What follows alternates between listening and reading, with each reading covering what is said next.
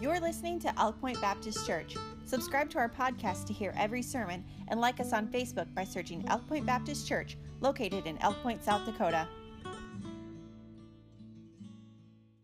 Guys don't want to admit that they care about what they wear. A lot of guys don't care about what they wear, and girls too, for that matter, I suppose. Some people then wear their pajamas to church.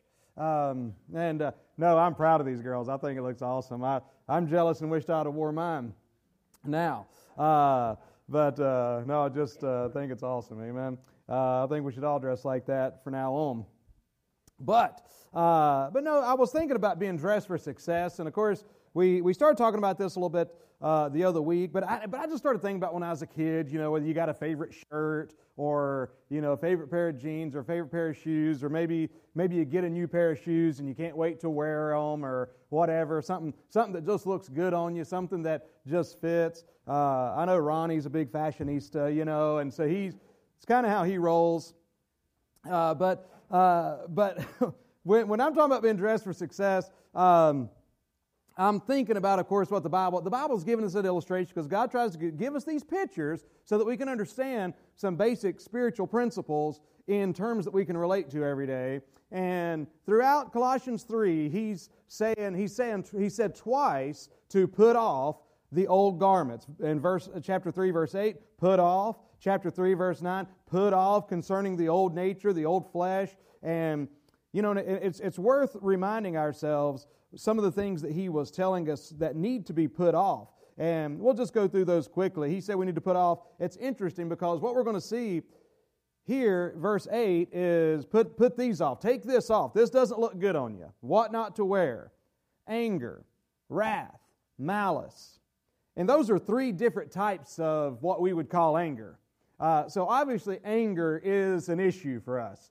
But we need to take it off. We need to put it off. And I'm going to mention in a moment that there is a righteous anger. If you're not angry right now, something's wrong with you.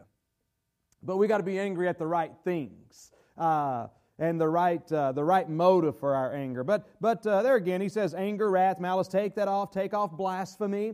And of course, we immediately think of blaspheming God, which, needless to say, needs to be taken off. But the reference here, speaking to Christians, he's speaking more about defaming other people, putting other people down. There's two ways to have the biggest building in town. Two ways to have the biggest building in town. Anybody want to guess what they are? Two ways. There you go. One is to knock the others down. And the other one is maybe a little bit more obvious than that. What's another way to have the biggest building in town? Just build one bigger. But, and I say that because that's what a lot of people try to do. Rather than focus on ourselves and try to build up ourselves on our most holy faith, a lot of times we'd rather take more time to tearing people down. You ever see that in school? People want to tear other people down because they want to be bigger. So instead of bettering themselves, instead of growing themselves, they want to tear somebody else down. It can happen in marriages, other relationships that are closer. But so blasphemy. Put off blasphemy. Take that off. Put it off. Take it off. So he's going through these different things that we need to take off, that we need to remove. But he goes on, filthy communication out of your mouth, not lying one to another. And there again he says, put off the old man with his deeds, that old nature that we all have. But then he goes on to say, notice in verse number 10, the Bible says, and have put on the new man. So we put off the old man, we put on the new man. And remember, this is actually a once and for all action. When you got saved by the grace of God, it's a crazy thing because too many of us just do not realize it, but if you're saved, you have the new man. If you're saved, you have the new nature, which is to say, you have the Holy Spirit of God living on the inside of you. You have a part of you that has been transformed, saved by the grace of God. When we're talking about the things that he's going to tell us to put on here in a moment, he's not saying this is things we need to work up. The point is, we already have them. We've put on the new man. That's once and for all. That's when we got saved by the grace of God. But he goes on there in verse number 10 to say, which is renewed in knowledge after the image of him that created him. Now, the renewed part, that's a daily thing. So you get saved once, and as soon as you get saved, the Holy Spirit of God moves in, you have the new nature, you have everything you need to live the Christian life. You know, we was referring to some of this in Sunday school on Sunday, but there's people out there, you know, looking for the second blessing, and there's people out there looking like they're, as if they're trying to get more of God than what they currently have. You can't get any more of God than you have. See, the issue is not that you need more of God. You know what the issue really is? God needs more of you and more of me. We have everything we need, but we've got to be renewed, and it really is daily. You know, it reminds me of the priest whenever they ordained the priest to go into the tabernacle or the temple for that matter. When they were first ordained priests, they would have to have a ceremonial washing from head to toe, a total cleansing. But after that, they would just have to go to the laver and they would wash their hands, and they would have to wash their hands and have to wash their feet. So they didn't have to get clean all over every time, but there was some maintenance every day from getting our hands dirty from the things we touch, getting our feet dirty from the places we go. Put on, though, he says, the new man. Notice verse number 12. The Bible says, put on, therefore. So there again, put on, therefore. And then look down in verse number 14. And above all these things, put on charity. So 3 times, do you think he's trying to emphasize something here? Put off, this is just a few verses. Take these off, take it off. You know, what would you do if you had something on you and you realized that it was diseased, you know, or you realized that it had some terrible plague on it or something like that? We would rip it off. We probably wouldn't really care what too many people thought about us. If we thought we had something on us that was deadly or dangerous, we'd probably rip it off. And that's how we need to do with the old nature. And when we're talking about putting on and putting off, we're talking about these old habits. But we need to put on Christ. We need to put on these other things. So let's read all these together, starting in verse number 11. Let's start in verse number 10. And the Bible says, and have put on the new man, which is renewed in knowledge after the image of him that created him, where there is neither Greek nor Jew, circumcision nor uncircumcision, barbarian, Scythian, bond nor free, but Christ is all and all. Put on, therefore, as the elect of God, holy and beloved, bowels of mercy, kindness, humbleness of mind, meekness, long-suffering, forbearing one another, and forgiving one another, if any man have a quarrel against any, even as Christ forgave you, so also do ye. And above all these things, put on charity, which is the bond of perfectness. And we'll stop right there as we speak about being dressed for success. We have received new life in Christ once. So if you're saved, you've received new life, but then on a daily basis, He wants us to reproduce that new life. He wants that new life to come through us. We've received that new life. We need to reproduce this new life. And so, as we think about being dressed for success, first of all, we're going to look a little bit about the character of what this is that we should be wearing. To start with, what we're going to find out is when it comes to putting these things on, the good thing is there's no exclusions. There's no exclusions. And that's what the Bible goes on to say here. Notice what it said there again in verse number 11, where there is neither Greek nor Jew, circumcision or uncircumcision, and it goes on through. So, the character of this new man, I'm going to give you Galatians 3, verses 27 through 28, because it's a similar reference. It just includes male and female. For as many of you as have been baptized into Christ have put on Christ. There is neither Jew nor Greek, there is neither bond nor free, there is neither male nor female, for ye are all one in Christ Jesus. Now, I will hasten to say there are people who try to use these verses to say that, see there, it doesn't matter if, men and women are exactly the same, and we are in Christ. But at the same time, we understand that in life and in practice, there's still distinction between male and female, is there not? And I know there's some that would disagree with that, but the Bible, number one, is on the right side, and so is science, of course. But nevertheless, the point is, God has broken down the difference. He's broken down, number one, the difference of country. He says Greek nor Jew. So no matter who you are, you can wear this. In other words, where you're from, whatever your background is, whatever your nationality is, doesn't mean there's no more advantage from the Greek to the Jew. Now, from our standpoint, I've said this before. Man, we've got a wonderful country, do we not? There is no country I'd rather live in. I love America, and you know I love America. And I believe that America is an exceptional country, and that's what helps us and enables us to be a blessing to countries around the world. But wait, may we not get proud in thinking that we are, as American Christians, somehow we're much better off. You know, we're in a higher position, we're in a higher bracket because we are Americans, and that's not the case at all. Your country doesn't matter. But you think about it, what he's trying to teach us here is that Jew or Greek, and so it doesn't matter what your religious background is. Christ has replaced Moses, Christianity has replaced Judaism, and the New Covenant has replaced the Old Covenant. Notice, if you would, just go back with me a few pages. You have to go through Philippians, back to your left to get over to Ephesians, chapter number 2.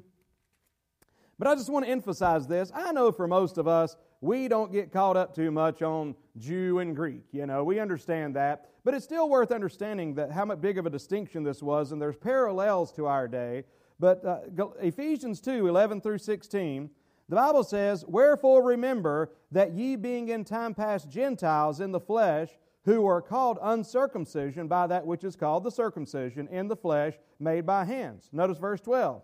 "That at that time ye were without Christ, being aliens from the commonwealth of Israel, and strangers from the covenants of promise, having no hope and without God in the world. But now, in Christ Jesus, ye who were sometimes far off are made nigh by the blood of Christ.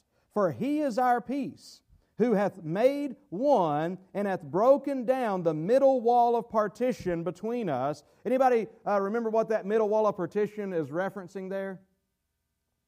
There was literally a wall where when Gentiles could come in a sense and worship at the temple, but they could only go so far. And there was a wall that separated. And if many of us in our chronological reading, we're in the book of Acts. Pretty soon we're going to find out one of the things that Paul was accused of was taking a Gentile past that middle wall. And that's one of the things that he's getting in trouble for, even though he did not do that. But there was literally a wall that kept you out if you were a Gentile. But Christ has tore that down. And so there's no advantage to being a Jew as far as in Christ is concerned. Notice verse number 15, "Having abolished in His flesh the enmity, even the law of commandments contained in the ordinances, for to make in Himself of twain one new man, so making peace." And so basically we see the fact that God has brought man together. National differences no longer count. Salvation is offered to the Jew and Gentile on the same terms. In the eyes of God, there's no particular advantage to being a Jew. Now, we understand that earthly Jews still have promises pertaining in the land and all that as far as the nation of Israel is concerned. But in Christ, for Jews that have become Christians, they're not on higher ground than a Gentile that's a Christian. We're on even ground in Christ. No particular advantage. It doesn't matter what country you were born in, what your ethnicity is, as far as spiritually speaking is concerned. God has abolished the differences between country. But not only that, but also in creed. It goes on to say, notice verse number 11 with me again, "Where there is neither Jew or Greek nor Jew, circumcision nor uncircumcision," which is another way of speaking about the Jewish part. But the part is God has abolished all difference of creed. The point is just simply this, that It doesn't, religious rite and ritual do not matter. There's no, somebody says, well, man, I have kept all these, I think about people maybe that have been saved for a long time. Listen, being saved and having the knowledge of God and growing in Christ, that doesn't make you any better than somebody that's a brand new Christian that doesn't have a clue, right? I mean, we're all on even ground. And so there is no advantage to any creed or ritual because they've all been abolished anyway. Christianity is not centered in creeds, but in Christ. It is not centered in a series of propositions, but in a glorious living person. What you find with a lot of people are just flat out religious. Now, I understand in certain terms we're obviously religious people. We're sitting in a church tonight. I mean, we fit the category. But what I mean is that for some people, all they know is ritual. And there's people that, well, what rituals do y'all do there? Well, or there's people that identify us by the fact that we do not observe certain rituals. Therefore, they think that we're somewhere in a bad place. So as ritual or in rite. There's some people that have all this whole list of things that they believe and agree on. But man, listen, let me tell you something right now. In Christ, you know what matters? Knowing Christ, being saved. It's about a person, amen? And so all creed has been abolished in Jesus Christ. God has abolished all cultural differences. Cultural differences. Notice what the Bible goes on to say. Barbarian or Scythian. Barbarian or Scythian. Okay, so the barbarians, the sophisticated and cultured Greeks and Romans regarded barbarians as uncouth and educated boors. The word is derived from the Greeks making fun of the way non-Greeks spoke. And it basically indicated that they were idiots. So the barbarian literally was, the Greeks are so high and sophisticated and wise and knowledgeable. Here comes this person that doesn't speak Greek, and to them they sound like ba, ba, ba, ba, ba. Therefore, barbarian.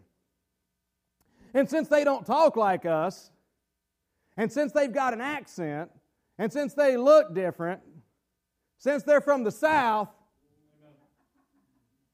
they must be an idiot. Don't say amen on that one. But I've told you before, if I was going to get offended over something, Ralph, do you not have to have a little bit of thick skin to be a Southerner? Number one, you got to have a little bit of thick skin, and you got to be able to not take yourself very seriously. You mark this down if you haven't noticed it before. There'll be a movie that's based in the middle of Montana. And if you've got some dumb country bumpkin, it might be based in New England. You got some dumb country bumpkin. Guess what he talks like? And I'm sitting watching, I'm like, they're in the middle of Montana. People don't, but we're wanting to convey that this person's an idiot. So what better way to do that than to make them talk Southern? Right? Okay, I'm off my hobby horse now. But I'll tell you, you look into this. I'm back on my hobby horse. I didn't jump off for long, Kurt.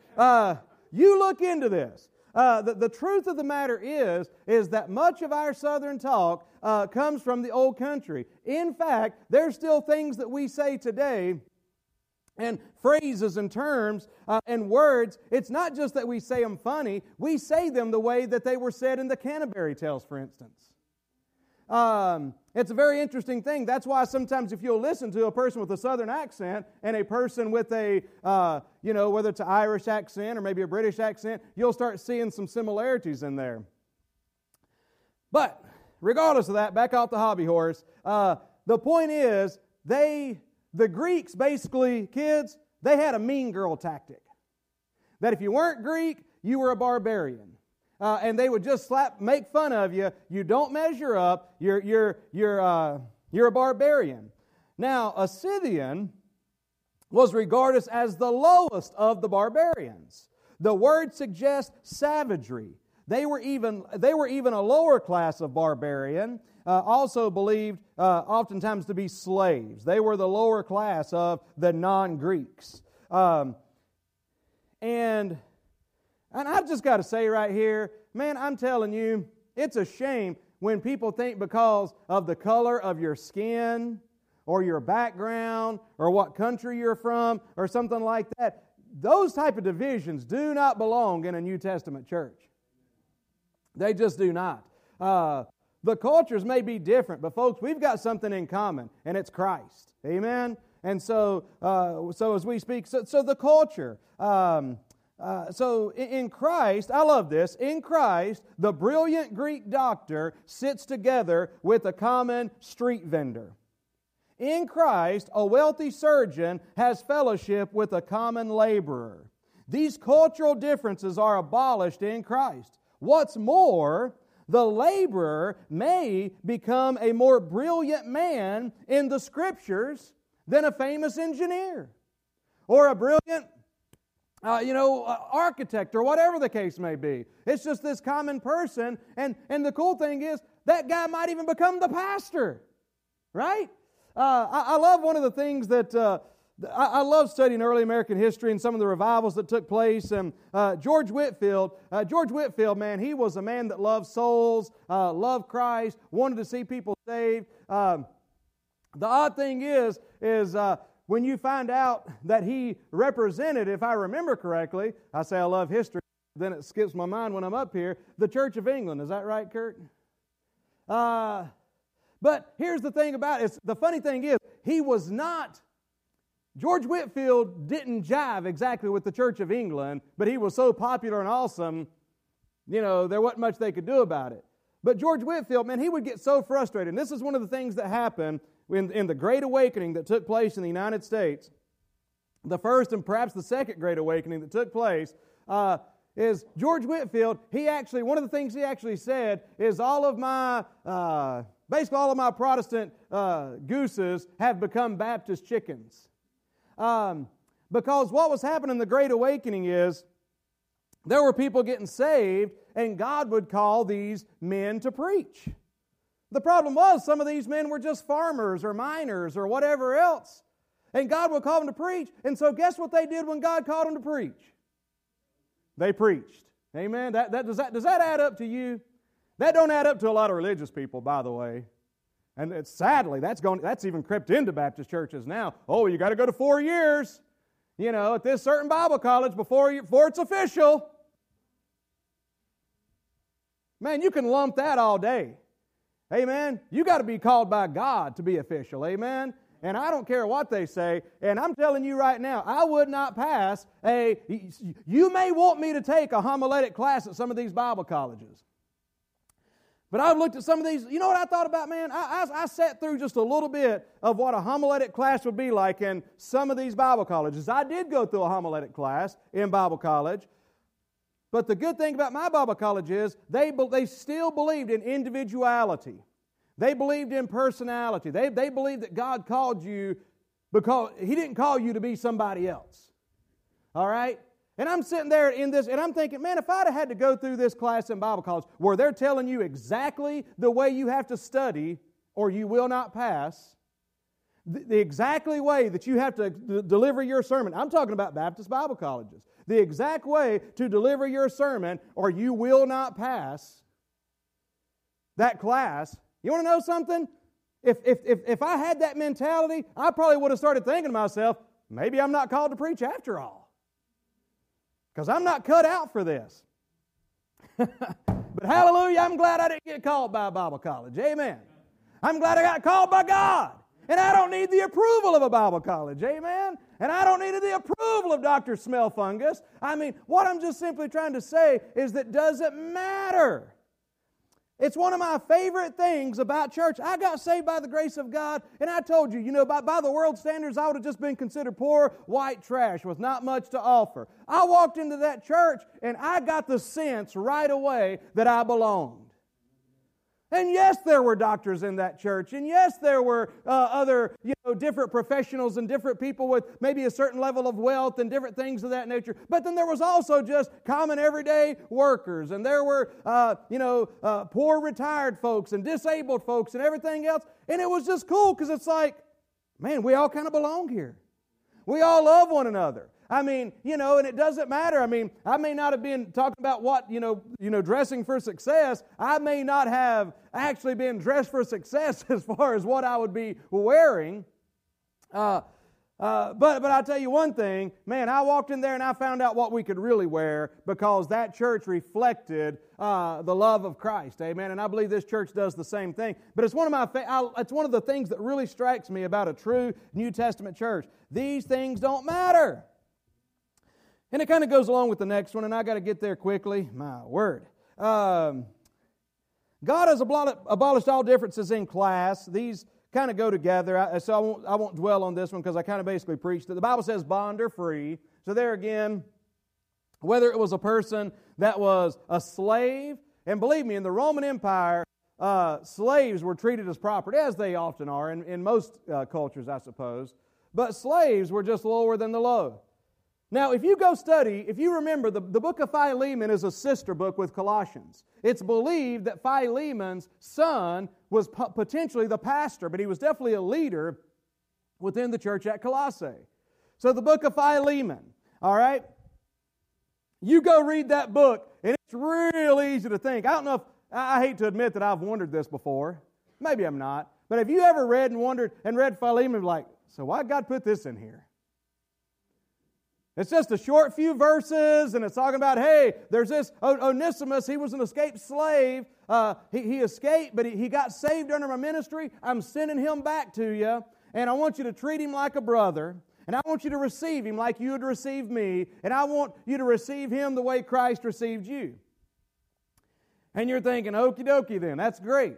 But folks, the book of Philemon was a revolutionary book. You know why? That's unheard of. This wealthy man is now to welcome his slave home as a brother? That's not even heard of. So it's a powerful thing, but that's what he's saying here. Neither bond nor free. You think about Matthew. Matthew, the former publican, and Simeon, the zealot, shared a common bond in Christ. I like that. These are two people on total opposite ends of the political spectrum. Now, believe me, I believe in the political world, there's some things that I do not understand how, I don't understand how Christians could be registered in certain ways. I'll just say that. But you know what? I'm not about having that fight. And that's where we don't bring in, we have, within the church, we may have some people that are more conservative. We may have some people that are more libertarian. You may have people that are still Democrat. Whatever the thing is, and somebody said, let me know who they are, preacher, and I'll take care of them, No, I mean, they may just still be registered that way. And whatever the case may be, and believe me, if you're voting in favor of abortion, against marriage, things of this nature, man, I'd love to have a talk with you about what the Bible says as a Christian to you as far as the way you're voting. Okay, I'm not telling you how to vote, but I'm telling you as a Christian, we ought to be voting according to the Word of God. But the point is this: that these aren't generally, some of the things I just mentioned matter, but in the bigger realm of things, there's a lot of these things that don't matter. Matthew and Simon sharing a bond in Christ. Men of brilliant intellect and high social position are not thereby given special status in the church. You ever known churches like that? Oh, this man's got a position. This man's a big politician. Hey, do you want to serve on the board of such and such? But it'd be good to get him on the board. Well, it's like that. Praise God for social achievements and everything, and it's not taken away from that. But you don't come into church and that mean anything as far as in Christ. It doesn't work that way. Amen, and thank God. Men barely literate by this world's standards may become giants of the faith and mighty in the Scriptures, movers of men and movers of mountains. I love the example of D.L. Moody. I preached about D.L. Moody on Sunday, or used him as an example. D.L. Moody, as I told you, I read his biography a number of years ago, and they had excerpts of him, things that he had written and things that he preached, and he, like me, tried to become, made efforts to become more educated. But he still had major grammatical issues, and unlike me, he didn't have spell check, and he didn't have Melanie to say, Jesse, that is all kinds of wrong, But you got D.L. Moody. The point is he was a barely literate shoe salesman, but a man by the name of R.A. Torrey, he was a graduate of Yale University and Yale Divinity School. By the way, kids, did you know this? That every Ivy League and the oldest universities in this country were brought up for the purpose of training preachers to preach the gospel? You wouldn't think that today, but it's true. But Yale, he was a graduate of Yale University, Yale Divinity School. But he became the first president of Moody Bible Institute. So when D.L. Moody started Bible College, R.A. Torrey becomes the president. It was a good choice. These two guys were best friends. It didn't matter that one was brilliant and one was not, as far as educational and IQ wise. But these men had a heart for God. And so it didn't discount R.A. Torrey that he was brilliant. We wouldn't want to give that impression, would we? That if somebody is successful, oh, well, you're discounted because there are some people that want to go there. No, in Christ, we're equal. We're on equal footing when it comes to the Lord Jesus Christ. And so I want to just quickly try to run through these things that he mentions here, and we'll get out of here. All right. Let's look number one at what he says as he continues on here. When he says in verse number 12, "Put on, therefore." What do we need to put on? As the elect of God, we've been chosen and predestined by God to be conformed to the image of Christ. Holy, we've been set apart by Christ. Beloved. Here, what does he say? Put on bowels of mercy. Now, we would say today, I love you with all of my heart. Now, what if I told you, kids, that the Greeks, they used the intestines and gut to refer to how much they loved you? I love you with all my guts. All right? They didn't say it exactly like that, but that's why the Bible says here, the bowels of mercy. Isn't that a beautiful picture? The bowels of mercy. I hear your stomach growling. Honey, does that mean you love me?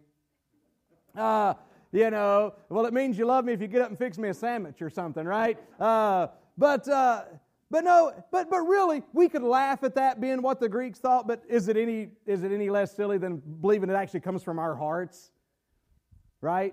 I'm just breaking it to you. Our physical heart does not produce feelings of love and emotion and everything, okay? But they use the term bowels the way we would use heart. The bowels of mercy, or the bowels of compassion here that it speaks of. Bowels of mercies, bowels of compassion. And what it just simply means is having a love. We need to display tender love and compassion one toward another. We need to put on bowels of mercy. We need to put on number 2, kindness. Kindness. Be kind. The Bible says in Ephesians 4:32, "Be ye kind one to another, tender-hearted, forgiving one another, even as God for Christ's sake hath forgiven you." We need to be kind. And by the way, kindness speaks of grace. We're not just kind to people because they deserve to be, they've earned it. Kindness and grace. As a matter of fact, in the Old Testament, you'll read the word kindness a lot, and it's just about interchangeable with the word grace. The way David showed kindness to the house of Saul by bringing Mephibosheth into his house. Be kind. Number 3, put on a humble mind. See, the pagan world of Paul's day did not admire humility. Instead, they admired pride and domination. Kind of sounds similar to today, doesn't it? They did not honor humility. And so again, remember, humility is not thinking poorly of oneself. Humility is not, everybody look and listen at me. I'm so poor. You're not listening. I'm so poor and pitiful. See me? Look how bad I am. Look how pitiful. See me. I'm just terrible. And I'm so humble. We're not humble. We're self-centered. We're still just bringing ourselves. That's not humility. So humility is not thinking poorly of ourselves. Humility obviously isn't thinking too much of ourselves, but humility is just being sober-minded about who we are. It's just about knowing who we are in Christ. It's not false and a fake humility that people try to put on. It's about not thinking about ourselves at all. It's about having a proper estimation of oneself. The person with humbleness of mind thinks of others first and not himself. Number 4, he says, put on meekness. Meekness is not weakness. Meekness, this is a word that was used for a soothing wind or a healing medicine or a colt that had been broken. In each instance, there's power. Think about it. Wind, medicine, and a colt. A wind can become a storm. Too much medicine can kill, and a horse can break loose and hurt someone or kill someone. But this is power under control. The meek person does not have to fly off the handle. All right? Meekness is having control. All right? Put on long-suffering. This word literally means long-tempered. Anybody want to guess what the opposite of being long-tempered is? There he sits right there. Oh, you're supposed to have a picture of Kurt come up there. We'll fix that next time, but I'm teasing. No. Listen, no, honestly, short-tempered. But in Christ, put on long-temperedness. Have a long fuse. Amen? And, all right, the short-tempered person speaks and acts impulsively and lacks self-control. When a person is long-suffering, he can put up with provoking people or circumstances without retaliating. It is good to be able to get angry. I said that earlier. Being able to get angry is a sign of holy character. But it's wrong to get angry quickly and at the wrong things and for the wrong reasons. If I'm getting angry about myself being wronged and me, there's a problem there. If I'm getting mad at, people that are murderers and hurting people, and if I'm getting mad at the infanticide industry, well, those are some things that we can be angry about, all right? Forbearance. Put on forbearance. He goes on to say, forbearing one another. Forbearing literally means to hold up or to hold back. God is forbearing towards sinners. He holds back His judgment. So forbearing, basically it means this person may deserve judgment, but I'm going to forbear. Forbearing one another. Then it goes on to say forgiving one another, putting on forgiveness. We need to put on forgiveness, not retaliating. We've got to, you know why we got to forgive each other? Because we all mess up. You know we got to forbear one another? Because sometimes we deserve, maybe some retaliation. We've got to forgive one another. I need your forgiveness as a pastor. I am going to mess up. And I know some of you do not believe that. And I'm teasing because if you know me any time, I will. I'm going to. I'm going to say something that I shouldn't say. I'm going to do something or that I shouldn't do. I'm going to not do something that I ought to do. And I need your forgiveness. And you need my forgiveness oftentimes. It is Christ-like to forgive. And then he says, lastly, we need to put on love. Verse 14, above all these things, above all, it's love that holds it all together. Now remember, these aren't things that you got to work up. Believe it or not, you already have all this power right within you. I was thinking about this, and you can help me with this thought tonight. But I was thinking about how that we know that the purpose of the law we talk about was a mirror to show us our shortcomings, show us how that we come short of the glory of God, show us, you look at a mirror and you don't get cleaned up a mirror doesn't clean you. A mirror shows you that you need to find a way to get clean. But I began to think about it another way. This whole thing started by saying the way we're renewed, you have all this power within you. But the Bible says that happened as soon as you got saved. You've got it. Do you believe that? Is it hard for you to believe that you have forbearance? Is it hard for you to believe that you've got the power to forgive? Is it hard for you to believe that you've got the ability to be meek? This might be, but it's in you. It's in you in the person of the Holy Spirit. It's in you in the new man. But the way we renew it is through knowledge. So I started thinking about it this way. We need to start looking into the mirror of God's Word for who it says we are. Because we don't have a proper estimate of ourselves. We do not have the proper estimate of ourselves. we look at the old man and forget that God has given us the new man. This is all within us, but it's going to have to be renewed through knowledge. Get a hold of the Word of God. What are you going to believe? Get in there and believe. You get in there and say, Lord, these verses say that I have this in me, Lord, but I don't see it. And I know others around me don't see it. But Lord, you said it's there. And so God, I need you to help me to start putting this on. I'm going to take off these old garments. I'm going to put on these new garments. I'm going to start putting on the bowels of compassion. And they're going to be held together with love. So that's how we dress for success. We got to, we're all dressed up with somewhere to go. Amen? But you got to put it on. It's right there. It's in your wardrobe. Just put it on. Just put it on, all right? Well, let's all stand and we'll be dismissed. I thank you so much for being here tonight and for your patience. Those that have stood up here, they know how fast this time goes when you're up here. I've also sat where you're sat, and I noticed it goes a little slower. Okay, but man, it goes by quick when you're up here. But thank you tonight for that, and I believe we'll be dismissed in a word of prayer. I'm going to ask Danny if he would dismiss us.